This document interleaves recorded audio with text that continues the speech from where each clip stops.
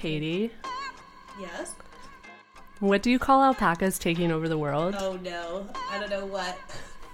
The alpacalypse? Oh no, Aaron. What are you doing to this podcast? I'll admit it, I googled these jokes and all of them were terrible.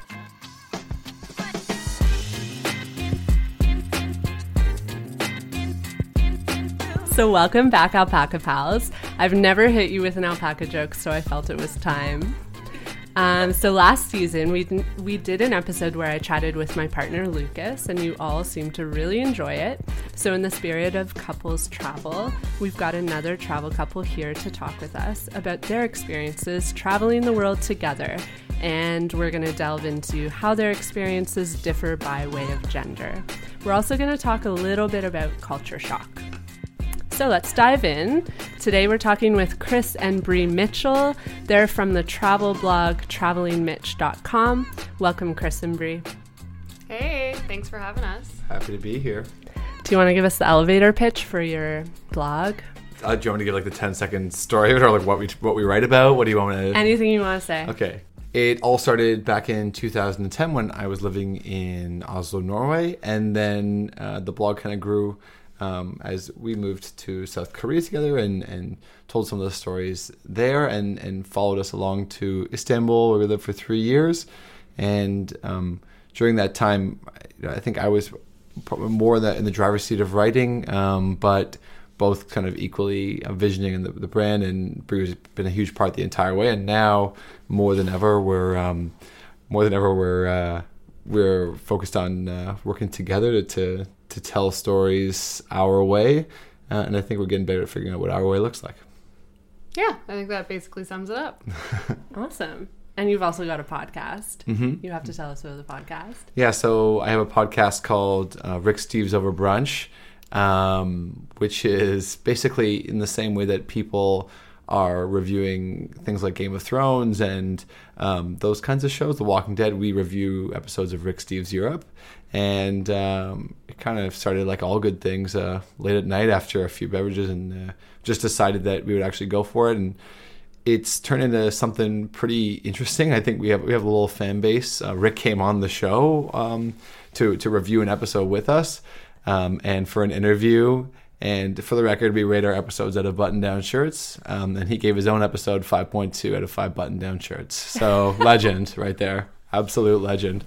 Yeah, but I have nothing but respect for him. And, it's one of those things that we started more or less because it just seemed like a fun way to spend some time. And then I think people resonate with that more nowadays than ever. Projects which seem like they're sort of selfless in their spirit, and so it's cool to see. Like, yeah, we have like a little Facebook group, and I'm kind of like I'm shocked you guys listen to all the episodes, and they pick up like little things like, it was so fascinating when you mentioned this in the episode of Romania. It's like, I honestly don't even remember saying that, but that's amazing. Thank you.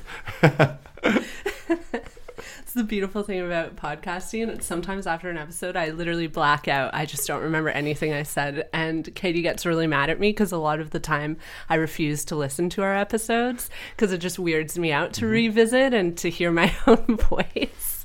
So it's just a black hole. I don't know what I'm saying on the internet. Like, I worked so hard on editing this podcast. Well, it just proves how much I trust you to edit me. So I've always been a little bit off-put by the term travel couple, especially recently, because I'm sure you guys know it's become this like phenomenon on Instagram, all these like travel couple accounts, and it's like their tagline. And Katie and I literally have spent evenings just like laughing at how it's just like the same image, different people in different places around the world. So it's almost developed into its own niche, especially on social media. I'm wondering how you guys feel about this. So I'd love to chime in here. I think it's absurd because just as you talked about, it's like you could literally sub out faces, names, like any person in interesting like background with like some sort of sultry, sexy photo, and or just like they're just like naturally throwing water into the air and they're just so happy about it. I think it's great. Everyone should live their own lives in terms of like what their brand is and what they're trying to bring to the table. But I think that with Chris and I, like we have been a relationship first and like a couple who's enjoyed, well, we realized that we loved traveling from when we met, which we can get into later. But for us, it's more like we just jive really nicely together, and we're both pretty observant and like sensitive about the places that we're traveling. And so we want to make sure that when we visit a place, we're doing it the way we would want to do it. And then we'll share with whatever audience is what our experience is. We're not into like big staged coupley photos together or making it seem like there are rainbows sprouting out of every single day on the road, because I don't know if that's something that's true, at least for us. It's not true for every day. Travel's not glamorous all the time, even though Instagram makes it look that way. So I guess that's my 2 cents on it. Yeah, I mean, I think a lot of what Bree said, and also for me, you know, I'm in a position where I've met a lot of the people that I'm seeing on Instagram, and I met some of these couples, and some are really wonderful people, and I can see that they do have a really inherent love of travel and all that they're doing. And then some people I meet, and they don't seem particularly overjoyed to be traveling. They don't seem like they're really into it that much anymore. And then I look at their feed, and it's like, oh my gosh, like I woke up at sunrise and took in this momentous moment. And it's like, you didn't, you know, like, I know it wasn't a profound, like you're probably sort of bitching the whole way up the hill to, you know, feeling cold or something like that. And I'm like, I think we're both careful not to discount anything that anybody wants to do from a creative standpoint. For sure. But I do think ultimately you got to be honest with yourself. And I think that's probably why I'm super comfortable representing our brand, because I've never had someone, you know, check out what I'm writing or reading or check out something we've shot or whatever and been like, really? You guys are the same people? You know what I mean? I think there's just like, and also, I mean, this is a larger sort of discussion, but I think people are borderline desperate for authenticity now. And I think we'd both like to be on the right side of that, if possible. Mm-hmm. Yeah. And from a brand perspective, I noticed with these accounts, they're not really selling travel.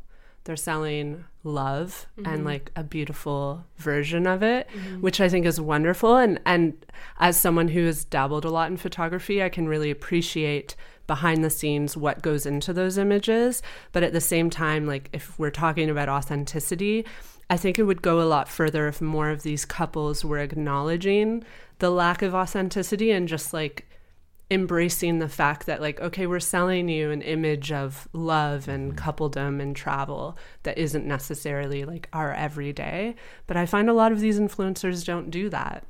Yeah, and I'm passionate about this, obviously. So I just wanted to say, I think for me it's difficult because it used to be that you could sort of go through Instagram and scroll through and you were intrigued by what you saw at face value. You're kind of like, oh, it's really interesting. They were there. Oh, that's a really neat experience. And now, sort of for the most part, a good portion of my feed, I wait till I get down to like the third paragraph when it's like, and that's why I love insert brand, you know, and it's like, I mean, it's really frustrating for me because my personal feeling is like once you lose that integrity, you can't really get it back. So you got to think carefully. I mean, there's some brands that I would probably wholeheartedly align with. Most of my feed is just what I'm interested in, what we're interested in. Same with Bree. Just things we want to showcase about our journey. But I think it's, that part to me is a little frustrating. I think people are disillusioned by that. And so I wonder now how many people are just like sort of seeing that writing on the wall and they're like, well, I got to scrape the last amount of money out of it. So it's like every single post, it's like, sometimes it's like 3 or 4 brands. It's like they're at a hotel working with the tourism board and wearing a dress. And it's like tag, hashtag. And it's like, you may as well just have a picture that says hashtag ad, But I think people are seeing through that though, And just touching back on what you said before, Aaron, which I think was a really good point, was that they are selling love, like they're selling like a feeling and an experience.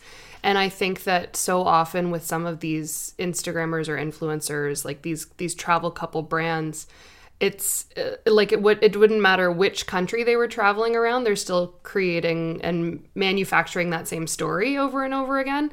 And I think that that's also really harmful too, because the message that's being sent is that you can go to country X, country Y, country Z, and they're all going to feel the same.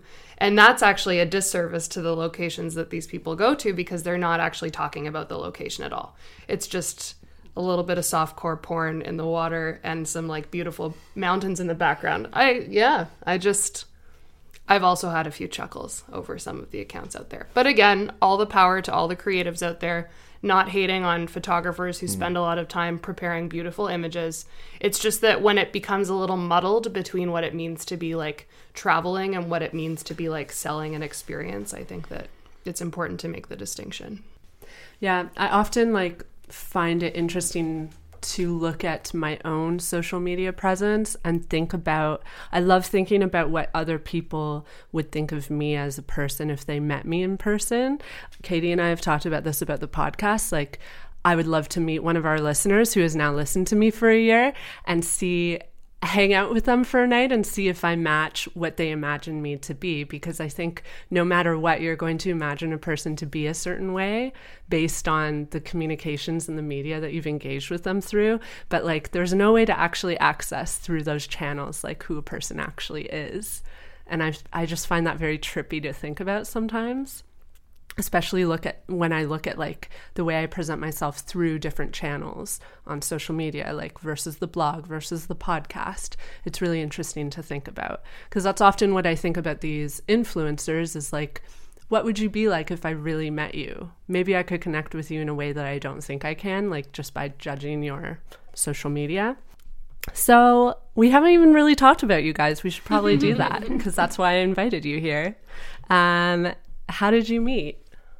So we both worked for an educational tourism company, and so we took grade 8 kids on their grad trips to Ottawa. And we were in university at the time. We didn't get along very well at all at first. As time would tell, after 10 plus years together, it's probably because we were each other's match in that, like, we bring it out of each other for better or for worse, which is good. Like, we challenge one another. Yeah, didn't get along very well, got to know one another, actually had some like really great conversations. And then a couple months later, we were dating. Yeah, I mean, the thing was, it was the last tour of the season, and Right. we ended up being paired up together, and with the understanding that we didn't think we liked each other at all. But we got along really well and just sort of stayed friends, at that point. But I think we sort of just kept each other in each other's circle, and eventually found out that she'd split up with her boyfriend, and I sort of thought, well, I wonder what she's doing now. If she's in Toronto, if she likes coffee, So obviously, and I think we had that kind of job was specific in the sense of you're sort of a particular. You probably care about education. You probably care about travel to a certain extent. You probably are good on your feet, and you have a whole bunch of skills that I think I was attracted to.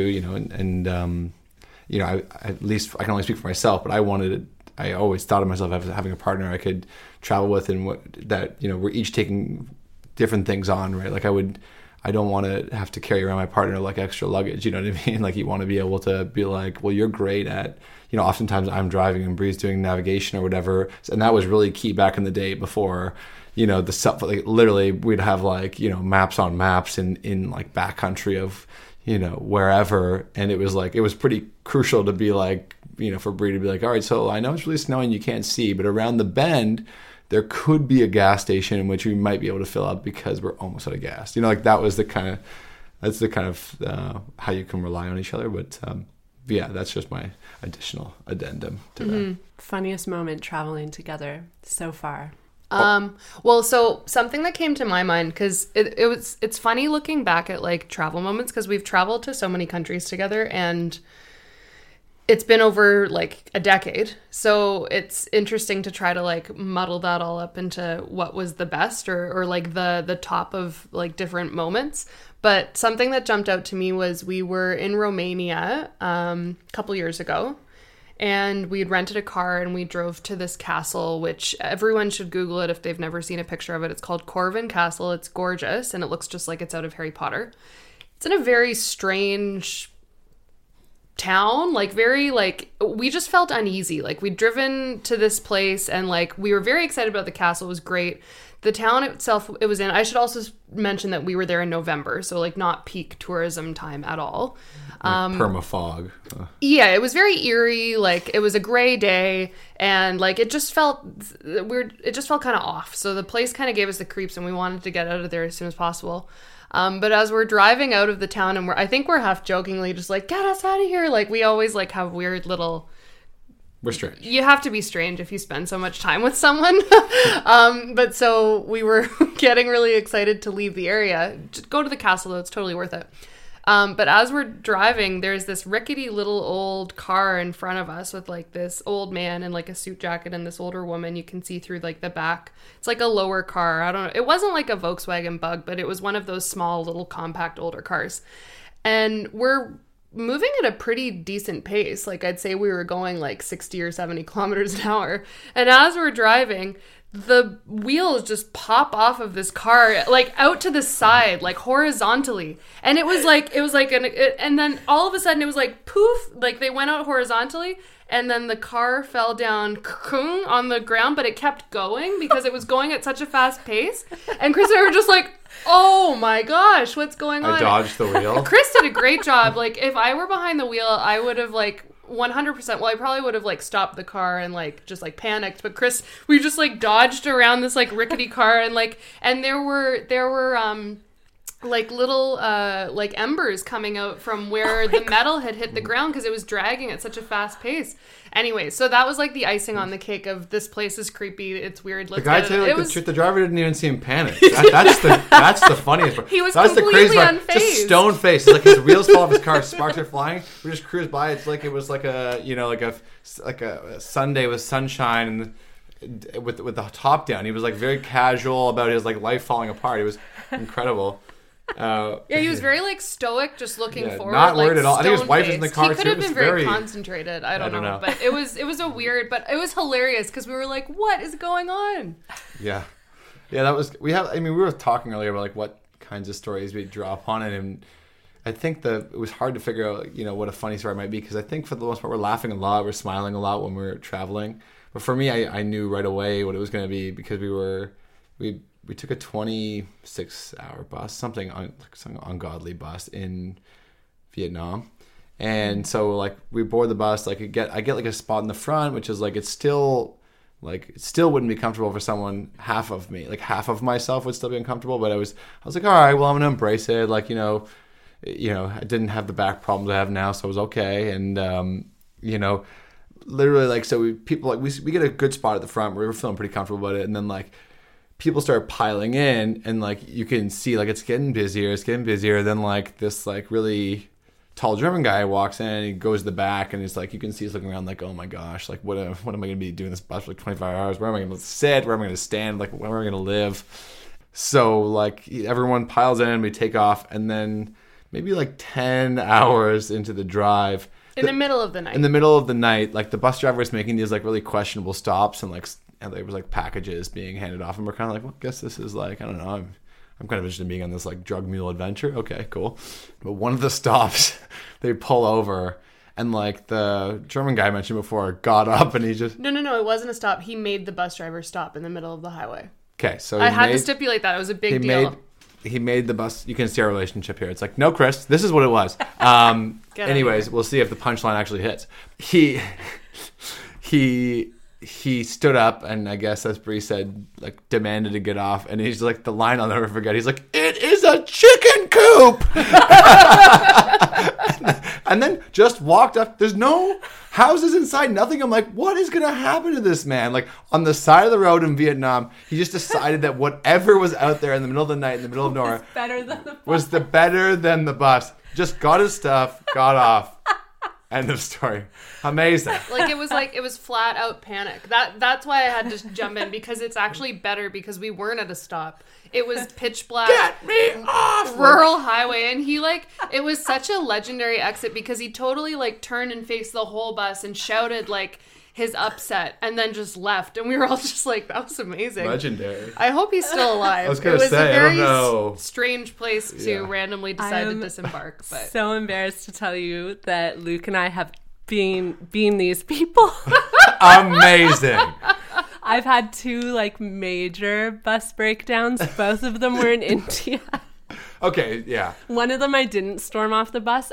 It was so terrible. I'm really embarrassed to say this, but it was just like 12 hours overnight, and it was the middle of the night, and we were up in the mountains in the south, so it's like bumpy, up and down, feeling sick, and I'd finally gotten to sleep, and this man got on the bus and woke me up and told me that was his seat, so I had to get up. And so he forced me to get up, and then I was just standing on the bus, like falling over. Lucas was sleeping somewhere else.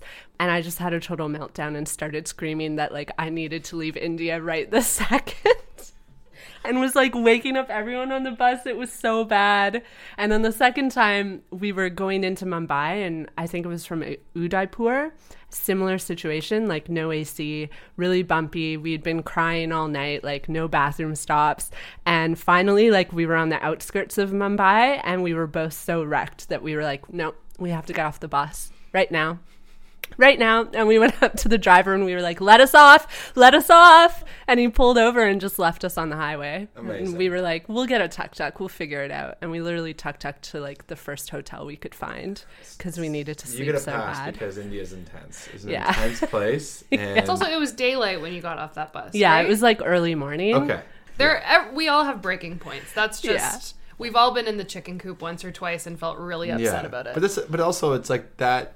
What I always realize now in retrospect is like those stories that you have, like the way I get over them on like a bad travel time or a story is like I instantly think about the way I'm going to tell it on, on a podcast or on my site or whatever. Like it becomes bearable because I have avenues to retell that story. And so I almost like make it into a comic affair while it's in the midst of being horrific.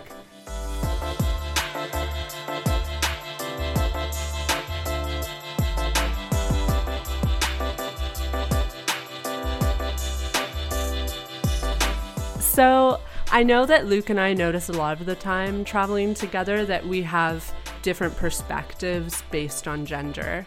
I talk about this pretty frequently on the podcast about like my personal experiences, especially like drawing on the time when I traveled almost exclusively by myself. And I'm curious if you guys notice and ever have these discussions as you're traveling, about how your experiences differ from a gendered perspective. Certainly, yeah. I would say that we've certainly traveled a lot of places where our gender identification changes the way that we're sort of treated. I've also been in a lot of situations where, because Chris and I are usually traveling together, so I hear stories from fellow female travelers of their experiences traveling solo in some destinations, and I feel kind of badly that I don't necessarily experience the world that way, because there are a lot of places where if someone sees a heterosexual couple traveling, they think that I am my partner's possession, or like he has control over me, that they won't talk to me, they won't look at me. But I remember staying in Fez, Morocco, and we really enjoyed traveling in Morocco. It was fantastic. But I had to go out and pick something up. Like we were at our hotel or something like that, or Riyadh that we were staying at, and I had to go pick something up. But there were like multiple men who were like looking at me very differently from the way I had been looked at with Chris. And then I definitely felt like there were a couple who were trying to like follow me, or there were certainly I was receiving a lot more. And it's not like I'm someone who can't deal with attention like that. Like, I mean, growing up in Toronto, you're going to deal with that on the street anyways. But it was just that awareness of how aggressively different it was to be walking down the street with Chris and then to be walking down the street on my own. So that was an experience that made me very aware of that. I also... In Korea in general. I mean, you can speak to that a little bit. But... Oh, yeah, that's a good point, too, actually. We've talked about that quite a bit. So in Korea, I'm a taller woman with, a larger chest, and I have, like a full figure, I guess you could say.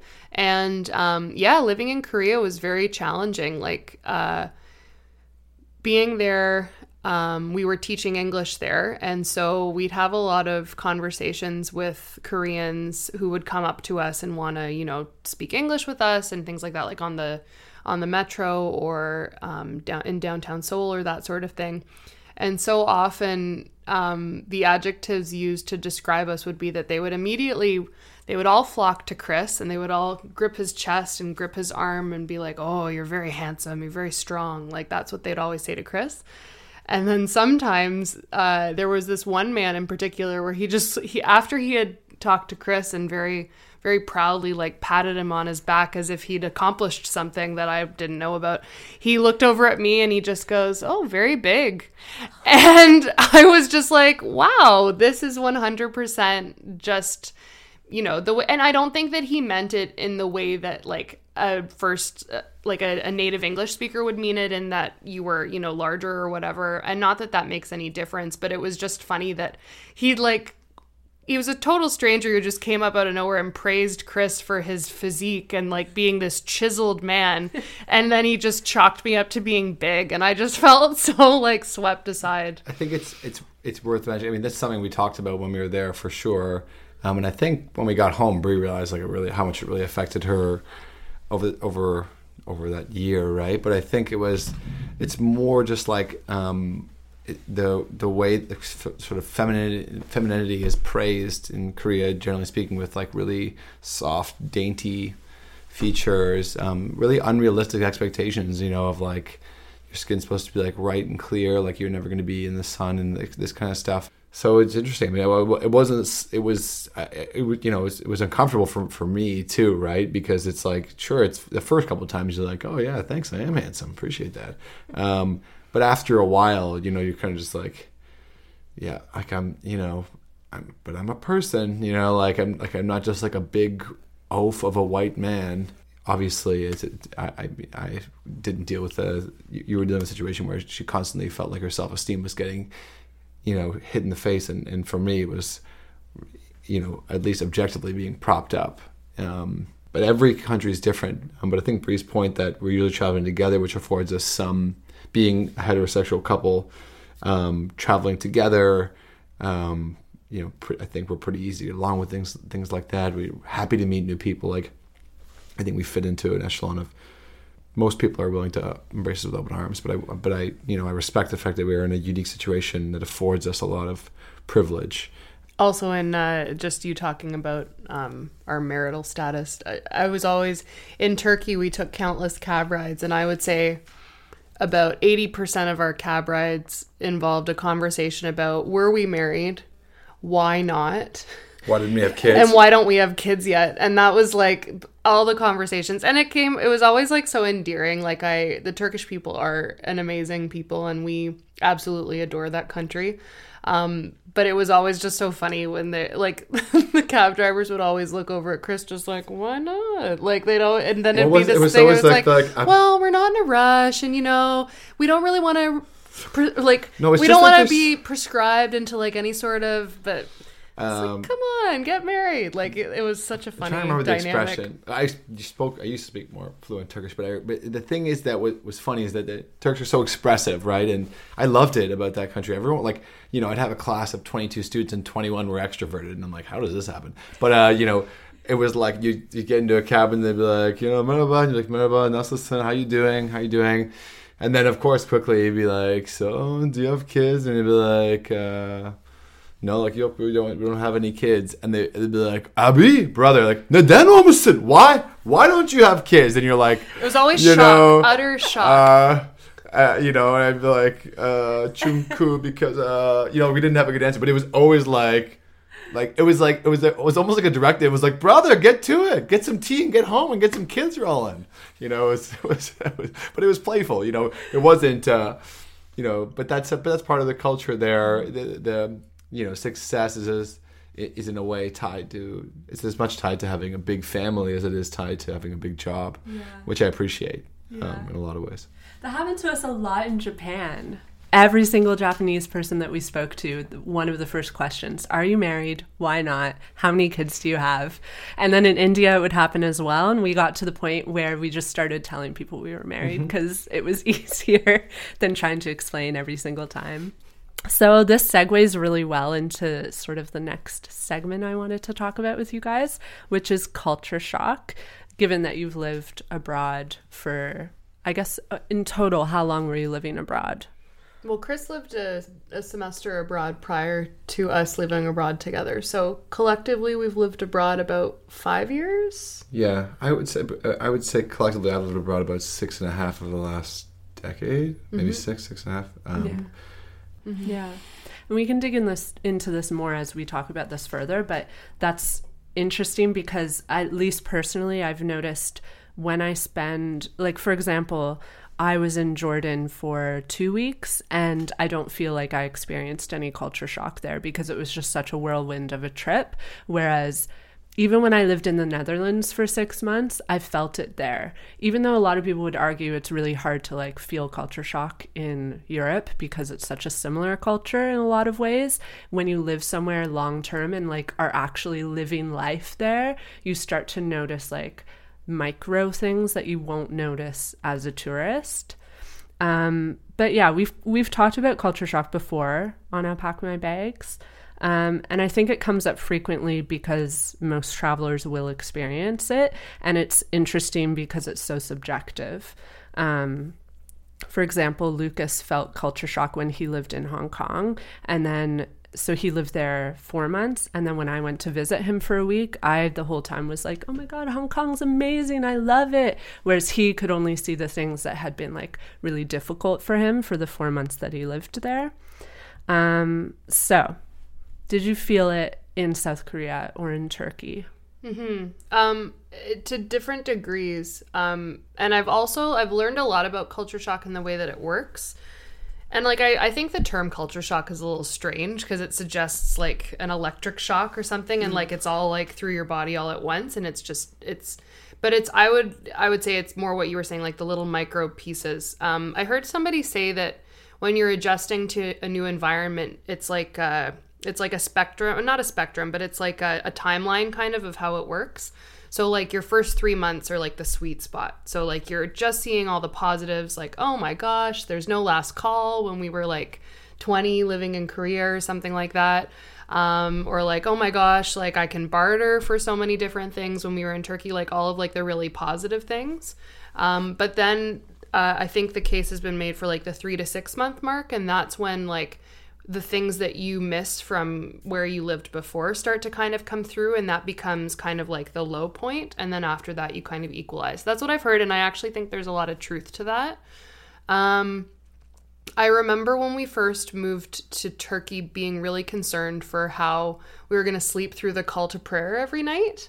In the morning at in the morning. At first light, but which is quite early depending on the month. And into the evening as well, because in the summer months when there's more daylight. Anyways, it's all through. Anyways, we were just wondering how that was going to work, and it wasn't really an issue while we were living there. We had a loudspeaker of a mosque right outside our window too, so that was interesting. Mm-hmm. Yeah, and we got, but it wasn't. I stopped hearing it after a while. We totally stopped hearing it, and then it's funny because we went back to visit Turkey for a week in this past June, which was fantastic for many reasons. But we were chuckling because we were like, oh my gosh, the call to prayer, like because we've been gone from Turkey for about 2 years now, or we had been gone for about 2 years at that point, so. Even in that time, it was just funny because that was something that I remembered. It immediately brought me back to when we had first moved there, and we're talking about that. So that was really interesting. Mm-hmm. I also remember, like, it's more the dip in like realizing all of the social relationships at home and the families members that you're not able to see as much. I think that has always contributed to culture shock a lot for me as well.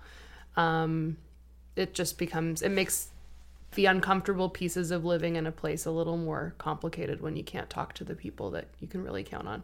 Although Chris, of course, has been my rock for so many of those moments, but you know, sometimes you want to be able to talk to the people back home.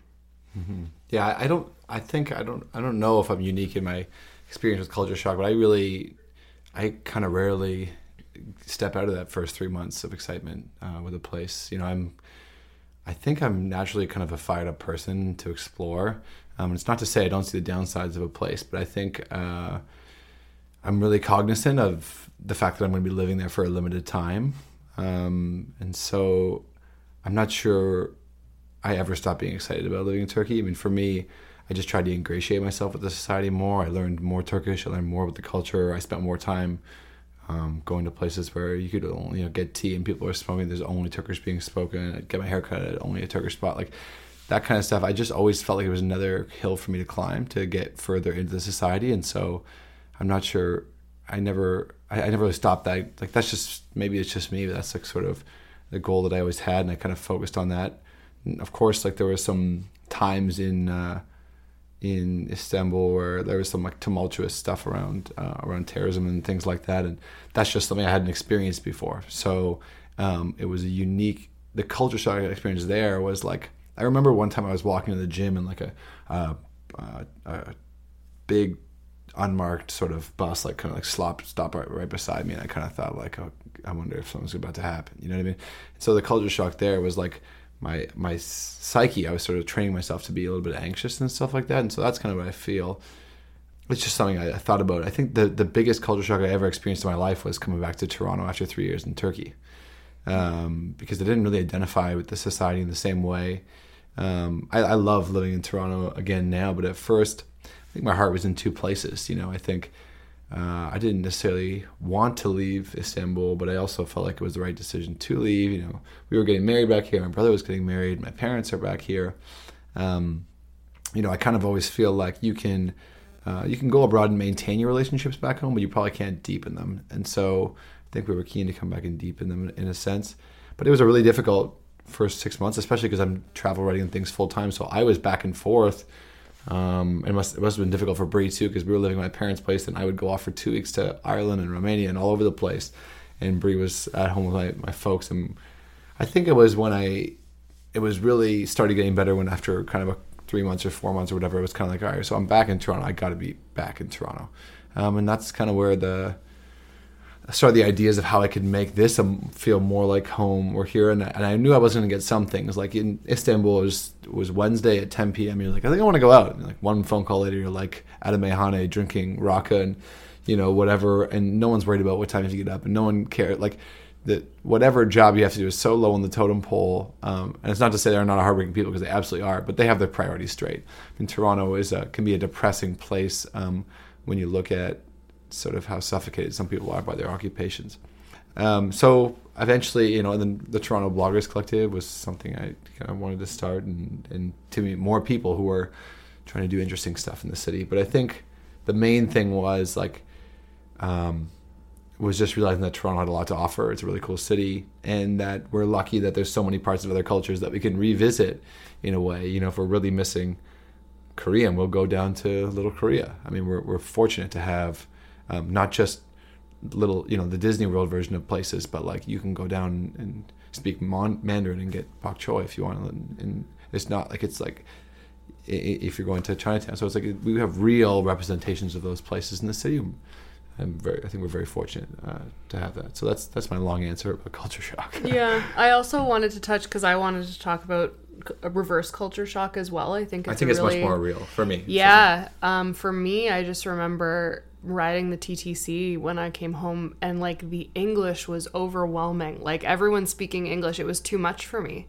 Because in Turkey, if there were people speaking English, I was like, oh, what are they saying? Like, because I could understand Turkish, but I couldn't understand Turkish so much that I understood so many of the conversations happening around me. Mm-hmm. And so I found I couldn't read on the TTC because the English conversations were deafening to me. It's like I'd pushed out all the background noise for 3 years, and all of a sudden it was just hitting me square in the face.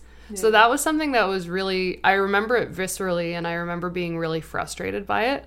And I'm not nosy. I'm not like listening to everyone's conversations on the TTC, but it was just, and I just remember being like, why are you all talking so loudly? Like, what is this? Like, I would get like a little worked up. I would almost have a chicken coop moment, like on the TTC with people with their loud English conversations. But I'm past that now, which is good. But I remember that hitting me. And then also, yeah, living in Europe, and a lot of places around the world, but the work-life balance is so nice, and knowing that you can just call someone up or send out a message saying I'd like to go out and people are ready to do that. Not like a bunch of people have to be Nighthawks, but just like, oh, it's a Tuesday and yes, let's grab dinner.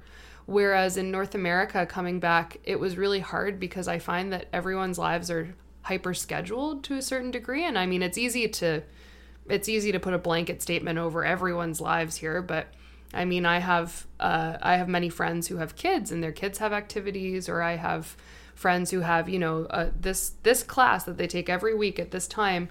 And it's great that we have so many fantastic things to fill up our schedule, but it was really frustrating when I was trying to make a dinner plan with friends, and it's like, well, I'm available 5 Saturdays from now. And it's like, well, don't you want to see me now? Like, don't you want to pencil me in? And I couldn't help but feel a little bit hurt by that, but it wasn't them trying to say anything about it. And of course, I'm 100% into this scheduling culture now that I've been back for 2 years as well. It's just the culture here. It's just how it works. And so it's nothing personal if someone's not available. It's just that they might need to pencil you in. Mm-hmm. And of course, like, everyone operates differently, but I felt that was really interesting moving back to Canada. Yeah. I remember coming back from a year in Europe and being very overwhelmed by customer service. That was something that stuck with me a surprisingly long time, where when I walked into a store or a restaurant and people were automatically addressing me, I found it very uncomfortable because I became so used to just having to go and get someone if you needed something. And that was surprising to me because it didn't bother me living in Europe. That wasn't something I needed to adjust to, whereas coming back, it was very overwhelming. And I'll chime in, actually. That's interesting because I used to be a waitress, and when I was trained, like, just giving someone the bill when they're done eating, that wasn't even something you'd blink an eye at. Whereas in Turkey, if someone brought you a bill, that would be seen as rude. Like, get out of my restaurant. Like, you don't get the bill until you ask for it because you're staying here for hours after dinner. And that was interesting, coming back to the bill culture of like, oh, you're done your last sip? There you go. Out the door. Next customer. It's because in North America, meals are pragmatic. It's like it's going to fill you up for your event. Yeah. Whatever else you're doing for the rest of the night. Whereas in every other place, it's like, no, this is the event. The meal is the event. Being with each other is the event. We're going to eat little portions of little things for 3 hours and 45 minutes and drink throughout. And then you're going to leave just deeply satisfied in almost all regards. And then you'll walk home and that'll be it, But you're not also, everyone's present. Like, you're not, like, you don't get the sense that anyone's yearning to be anywhere else. And you miss some of that stuff too. But it's not to say that Toronto doesn't have it, or North America, or you're making these broad statements about a whole continent, like that there's not positives to any aspect of this. Like, sometimes I'm pretty pumped up to be in and out of a place in like 25 minutes and get on with it. Like, I like to be productive and efficient, but it's that fine balance, right? But at least if you travel, you understand that there are other options. That you can take the time if you want to eat a 2-hour meal and drink a bottle of wine or more and just enjoy each other's company and listen to music and not be like stressed out. I'd be like, so what are we doing tonight? Like, does anyone have 16 board games? And, do we have does someone have pyrotechnics or whatever? Like, what I mean? It was just like, there was nothing, you didn't need anything to have a good night. I like the suggestion of pyrotechnics. It's not a night. Love my pyrotechnics on a Wednesday night. Did nobody bring any? Oh my gosh, travesty.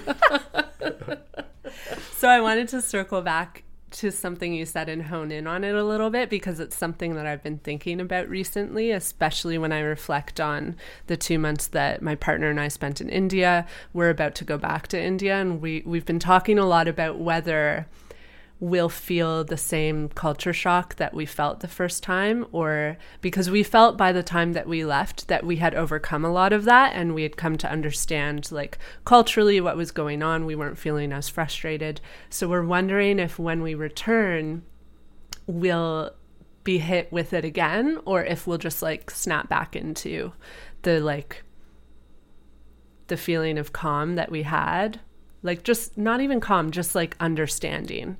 And thinking about this more, I realized that I definitely was culture shocked the first time we were there, but I think that it was a good thing because there was an inquisitive element to it, in that things frustrated me a lot, like on a day-to-day basis. Like I'll never forget walking down the street in Varanasi and just having a meltdown because like everyone was honking their horn and not understanding like, why can't they just drive and not honk their horn? And so Lucas and I every evening would go back to our hotel, and we didn't have data because we were like, we're not spending money on that. So we would create these lists on our phone of things that we needed to Google so that we could understand India. And so we would go back to the hotel, and all evening we would be Googling these things. And it was such a learning experience because like, it's only because the honking bothered me that I know now why culturally everyone honks their horn in India.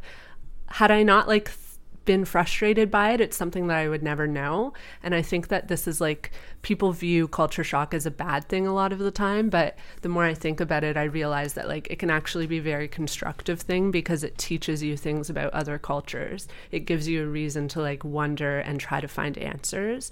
And I think we're really lucky nowadays because we have the tools to find those answers so quickly. Like culture shock is all about a positive educational experience, about recognizing that just because you're familiar with one system and one set of like norms, it doesn't mean that the tens of thousands of other possibilities of systems and norms are no good. Because with all civilizations, like they've all gotten a lot of things right, but if we don't learn and grow from one another, I think that that's actually where we're at a real disadvantage. Yeah. It's the positive thing of globalization, Like why, I suppose. like why would, I don't know, I would never travel to a place where I wouldn't be displaced. Like why wouldn't I? Why travel? Culture shock, if we're putting it point blank, is why. That's why I travel. I want to feel like I'm a leaf in somebody else's river, you know, for a few moments. Yeah, I'm a writer, Brie. Sorry. But you know, I think that's literally why I love that feeling. I love waking up and being like, I don't have the answers, but you know, I'm gonna caffeinate and figure some things out. Yeah.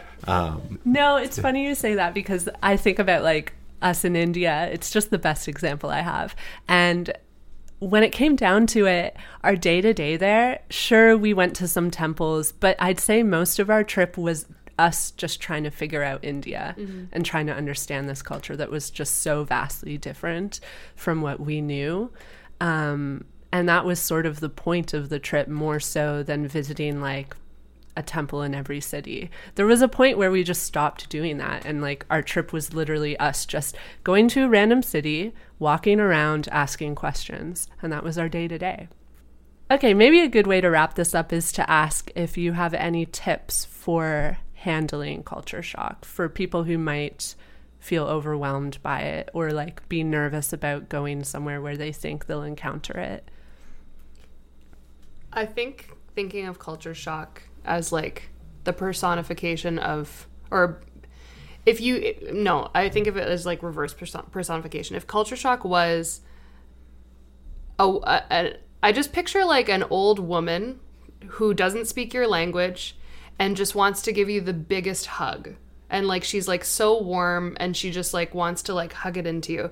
Like if you can picture culture shock as being this woman who obviously is very well intentioned and wants what's best for you and isn't able to communicate that to you, that's how I think people should read into culture shock and think about culture shock.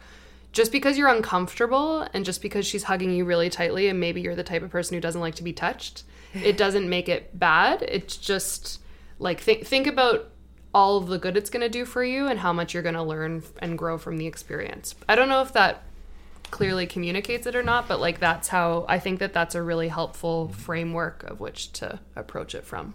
Yeah, so I think of it kind of in a metaphor as well. I just think of it as they're just different books that are, some are more dense and complicated than others. And it's not to say that some of the best writers of all time, like Hemingway, etc., they're not difficult writers to read, but they're all different authors, they all have different books to read. But sometimes you're going to come across something where you're like Cloud Atlas or something, you're like, oh my gosh, but it pays off to take time and realize that you have a book in your hands, that it's going to take some patience to read, and you got to read those pages slowly. And by the time you get to the end of the book, it in the same way that it feels, perhaps a little bit better to read a 1,000-page dense novel than it does to read a 120-page book. Like, you're going to be like, wow, that was like, I'm happy I stuck with that. I think that's the way I think about culture shock. And I also think that like I think my problem with the concept of culture shock is like it's something that happens to you and you're at the behest of it. And I think that anybody who understands culture shock knows that you have to be an active participant in combating it in a way. And that means understanding what food are you looking to eat there? What are the people like? What's the temperament? You know, when I lived in Norway, like, you know, 19-year-old, you know, relatively heavy drinking, boisterous Canadian comes into a like soft-spoken place where like extroversion is like not that like welcomed, you know, and you got to figure that out quickly. You know, you got to understand like, well, no, this is not my place to be. Like, this is my opportunity to learn from this culture. Why is it, you know, maybe I ought to think about humility a little bit more. Maybe I ought to think about these sorts of things. And so I think you have to come prepared, learn a little bit of the language. I mean, for me, learning the language is just a matter of respect, and not like, you don't need to know tons, but you need to know how to enter a shop and not be like, hello.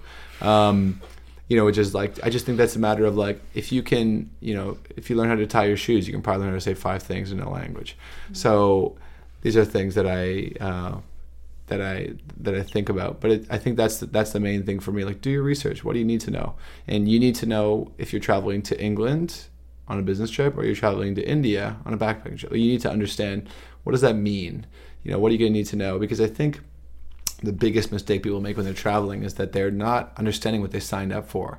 You know, they think, well, it's going to be, you know, that's, I don't know, Eat, Pray, Love, but I just like to make fun of it. Like, I think it's to watch a movie and it's like, I'm going to go have my experience in India or whatever. And they get there and they're like, oh my gosh, like, it turns out India is like, my stomach is like ruptured. I've eaten like a million things. I don't know where to go. It's so loud and crazy, and there's so much smog. And like, you know, if you're in Varanasi, you're like, I don't understand what I'm seeing. You know, but it's like, honestly, take a moment, take a deep breath, and that deep breath is a lot easier to take when you understood in the first place that you were going to need to take a deep breath.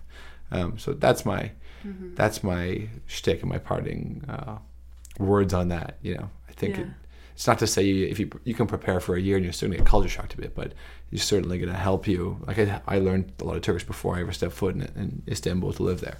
Yeah.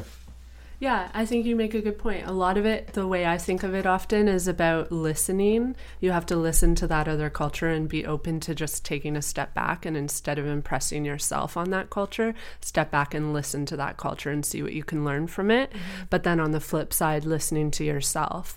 I find a lot of the time you become, when you travel, you want to do so much, you forget to take care of yourself in a lot of ways. So I found, like, personally, I just find it's good sometimes when you're in a foreign place to remember that it's okay to go back to your hotel at 2 p.m, lie in bed and watch your favorite movie for 3 hours, because that's going to make you feel familiarity and safe, and then you'll be rejuvenated to go back out and listen some more to the culture that you're visiting.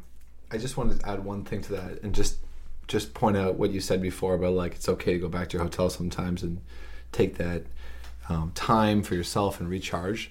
I think it's important that you're not living somebody else's narrative of what you think travel should be.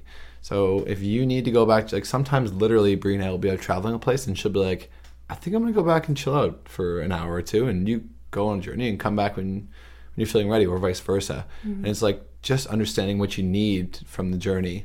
And that's kind of, to go full circle, that's kind of the problem with some of the social media stuff around us, is like, you know, not a lot of people are covering that hour in their room like, oh, I just really need a moment off. They're just covering, they're like, I'd never stop, and I'm so engaged in this culture. And like, let's be honest with ourselves, like, we're human beings, and just find your own version of that place. That's probably the best thing you can do, is find your own version of a city. And sometimes that means taking a moment to plug yourself back into whatever you need to, and then resetting, rather than, you know, hopelessly going around drearily, like half asleep, and then being like, well, I gotta pose for this picture, and then being like, huge smile, and oh my god, I had such a meaningful moment at insert site here, and it's like, you're lying.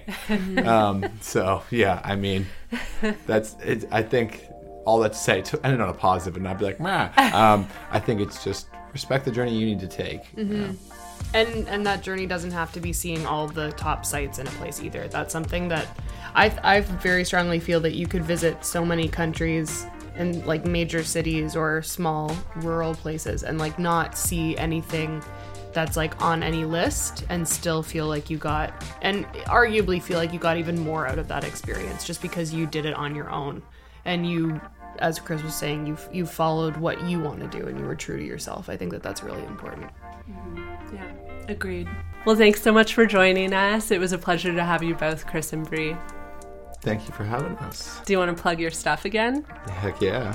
Go for it. So, firstly, I should say you can find both of us on Instagram, myself at Traveling Mitch with one L, because of branding, because of one rather inebriated evening in Oslo. And Miss Traveling Mitch, you can find both of our stuff at travelingmitch.com. If you're into Ontario travel, I also just launched an Ontario site, ultimateontario.com. And Ultimate Ontario on Instagram.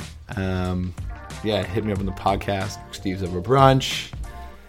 I think those are all the things. But mainly, feel free to reach out to us. And if you want to actually get to know us a little bit, hop in our Travel Talk with Traveling Mitch group, which we both moderate. And legitimately try not to dominate the conversation. We just sort of have people post their queries and do our best to guide them. But thanks so much for having us on. Bree, do you want to? Yeah, no, thank you. If I think Chris handled it all. I just have my little Instagram account, Miss Traveling Mitch, and then if you want to get in touch with either of us, just send us an email or something. So I'm Bree at travelingmitch.com and Chris at travelingmitch.com. And yeah, thanks so much for having us, Erin. You're welcome. We'll throw all these links in the show notes. Alpaca My Bags is hosted by me, Erin Hines, and produced by Katie Lohr here in Toronto. If you'd like to get in touch with us, you can find us on Instagram and in Twitter at alpacamyBagsPod or on our website, alpacamybags.ca. Okay, I give you guys the spiel every week, and I'm going to give it again because it never gets old. You need to tell your friends about this podcast ASAP. Thank you. We'll send you a sticker. Just DM us. All right, Alpaca Pals, I hope you get to alpaca your bags soon. Ciao.